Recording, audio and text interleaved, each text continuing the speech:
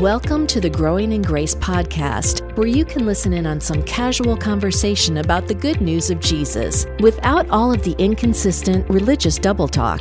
If you've ever struggled with feelings of hopelessness, guilt, and despair, or wondered if you're really right with God, it's time to discover the true freedom that comes with the gospel of unlimited and overflowing grace.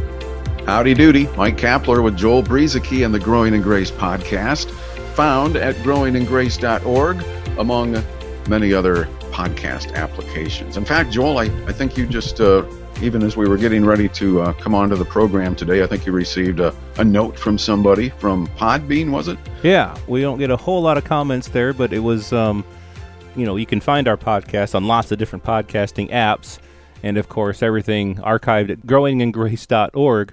But anyway, just real quickly, this comment, I love, capital L-O-V-E, I love your podcasts. I usually listen to one or two a day. You have opened my eyes so much to a better understanding of the Bible, God's love for us, and His grace toward us. That explains perfectly why we do this thing.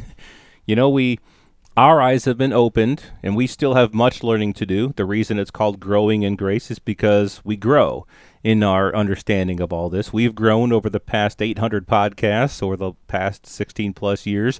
Our eyes have been opened, and we love sharing the revelations that we have received. And I don't use revelation in a super spiritual way. I just mean that as we have seen things, we like to share those with people.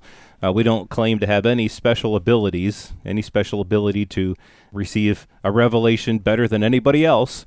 It's just that we look at the scriptures, we come up with our understanding, and the Holy Spirit, of course, guides us in this, and we love sharing that with other people, and we believe that the Holy Spirit is at work in other people through the podcast and through other ministries. It's just awesome how the Holy Spirit works all these things out to help people to grow, again, in their understanding of God, of the Bible, of the grace of God, the love of God, and all this stuff. And so, again, I think, really Joel, I think Paul coined it, the phrase, the knowledge of the truth. Growing in our understanding, growing in the knowledge of the truth. As we grow in grace, we grow in the knowledge of the truth. Yeah, exactly. And it's a wonderful thing. I really love what has gone on with the last 800-plus podcasts here.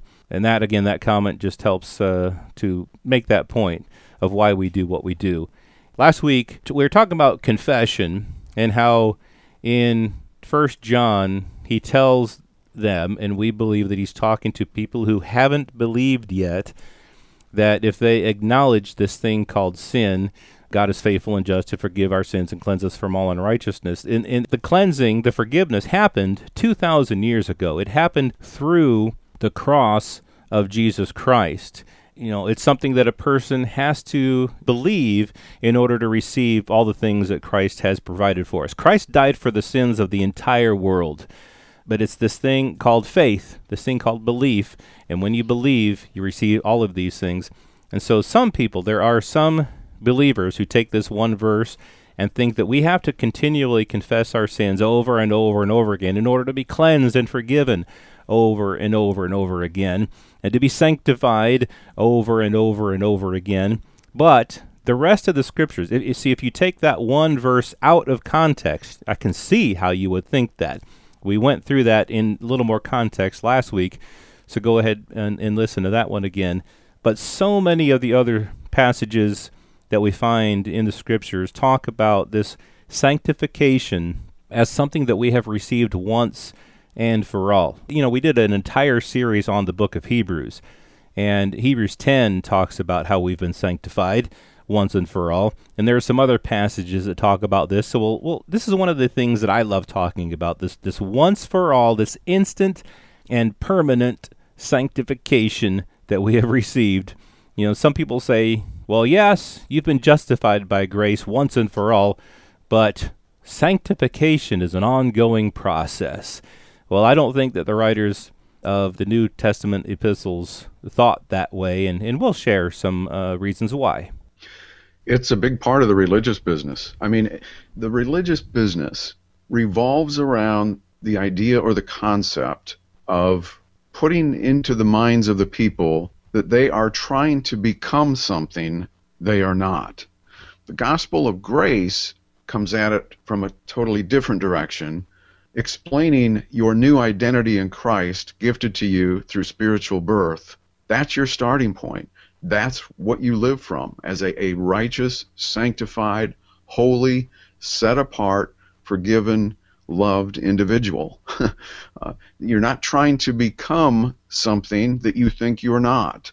You're not striving to improve your righteousness or your standing with God. God sealed that. He established that through the cross of Christ and his finished work, where blood was spilled. So, yeah, with all that in mind, this sanctification thing is another part. It's kind of like trying to keep the law, trying to keep getting forgiven again, all of that. And I think where they get this from, Joel, I think where they get it from is a covenant mixture. They go back into some of the pages in the Old Testament, nothing wrong with that, but they start plucking out verses where Israel was working to be set apart. God wanted them to be set apart, sanctified, and holy, so he separated Israel from the rest of the world, and a big part of that separation included in the equation was the law, trying to pursue right standing with God and acceptance from God through the works of the law, which was done apart from faith, and that's why they never attained it. And so sometimes verses get plucked out that were applied to Israel and their efforts at sanctification, and it gets carried over into the New Covenant. I'm just taking a wild guess here because, as you said, New Testament writers point out that sanctification is gifted to us. It's a part of who we are in our new identity. Just one example here, I'm in 1 Corinthians chapter 1. Paul said, it is because of him that you are in Christ Jesus, who became to us wisdom from God and righteousness. He became to us, or he's not becoming, he became to us from God in righteousness, sanctification, and redemption, so that just as it is written, let the one who boasts boast in the Lord. So we have nothing left to boast, not even for trying to attain some sort of progressive sanctification. We have nothing to boast in that, nothing to brag about. We only boast in the Lord and what he has done to bring us that sanctification. Yes, that's exactly right. The sanctification is a once-for-all thing. The word sanctified is the same, is sometimes translated holy. It means to be set apart. God has set us apart. God has sanctified us. We've been sanctified by the blood of Jesus. Hebrews 10 talks a lot about this. You know, I've been in a lot of conversations with people on social media over the years, and sometimes when we're talking about things like this, someone will bring up exactly what you're talking about. They'll bring up an Old Testament passage, and again, something that Israel was doing in order to try to become sanctified, and they'll think that that makes their case of how we today need to live and how to, make ourselves sanctified. Well, the thing is, with the book of Hebrews, with this epistle that the writer of Hebrews wrote to his fellow Hebrews, he was contrasting the Old Testament with the New Covenant, the Old Covenant with the New Covenant. He was showing how they're different, not the same. He was showing how under the Old Covenant there had to be offerings of animals, sacrifices of animals. There had to be all these different things that needed to be done in order for the people to be purified and sanctified. But it says in Hebrews 10:3, in those sacrifices there is a reminder of sins every year. For it is not possible that the blood of bulls and goats could take away sins. But he says that when he came into the world, that is Jesus, and he quotes some Old Testament scripture here in Hebrews 10:5, 6, and 7, sacrifice you did not desire, but a body you have prepared for me. That's Jesus. In burnt offerings and sacrifices for sins you had no pleasure. Then I said, behold, I have come. Again, this is Jesus talking. In the volume of the book it is written of me to do your will. And what was his will? It says that it wasn't those old covenant burnt offerings and sacrifices and sacrifices for sins, the offerings for sins of animals, but it was, Jesus said, behold, I have come to do your will. He takes away the first, that he may establish the second. So the old covenant, the first covenant, is done away with so that the second can be established. By that will, verse 10, we have been sanctified through the offering of the body of Jesus Christ once for all. So we've been sanctified once and for all. It's not something that we keep on doing. We can't do it because it came through the sacrifice of Jesus, not through anything that we do. And he doubles down to verse 14, for by one offering he has perfected forever those who are sanctified. So this sanctification thing, it's instant, it's permanent. There's nothing we can do to add to or take away from it. Absolutely. You mentioned the definition of sanctification, 1 Corinthians chapter 3. Do you not know that you are a temple of God and that the Spirit of God dwells in you? If anyone destroys the temple of God, God will destroy that person, for the temple of God is holy, and that is what you are. And he said that to the Corinthians, Joel, not exactly the most upstanding group of people from a moral perspective, right, based on some other things that Paul jumped on them about, but he still called them holy because it wasn't based upon their behavior. 1 Corinthians chapter 6, verse 11, you were washed, you were sanctified, you were justified in the name of the Lord Jesus Christ and in the Spirit of our God. It's something that's already occurred. It's something that's already happened. If it were progressive, that wouldn't be very good, because the writer of Hebrews in chapter 12 said that unless you're holy, you're not going to see God. Unless you're sanctified, you're not going to see God. That wouldn't be very a peaceful thought, wondering, am I being holy enough? Am I behaving holy enough? It's based upon the inheritance of holiness that we received through spiritual birth. Yeah, it's a once-for-all thing. Justification, sanctification, being washed, being cleansed, being made holy, being made righteous, becoming a new creation. See, in Christ, that's what we are. We are new creations, and that's the thing. God has made us his children. He has set us apart unto himself through nothing that what could we possibly do?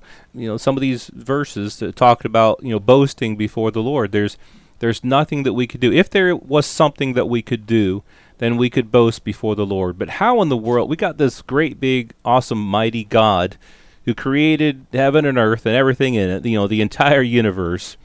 And it's as if we're saying to God, look at me. Look what exactly.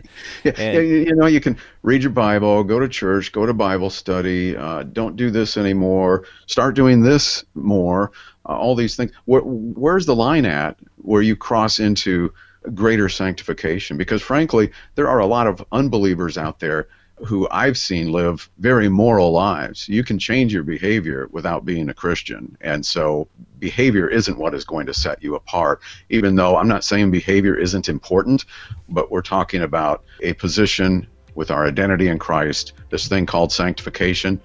We have nothing to do with it. Right, because when the standard is perfection, where is that line? When are you ever going to cross the line that you can say, I've sanctified myself, when God has already done it? Well, I'm a little more sanctified. But yeah, it's something that he did once and for all. There's nothing we can add to it or take away from it. And we've got plenty more to talk about. Some of the things that we have enjoyed talking about during the last 800 podcasts, 16 years here on the Growing in Grace podcast.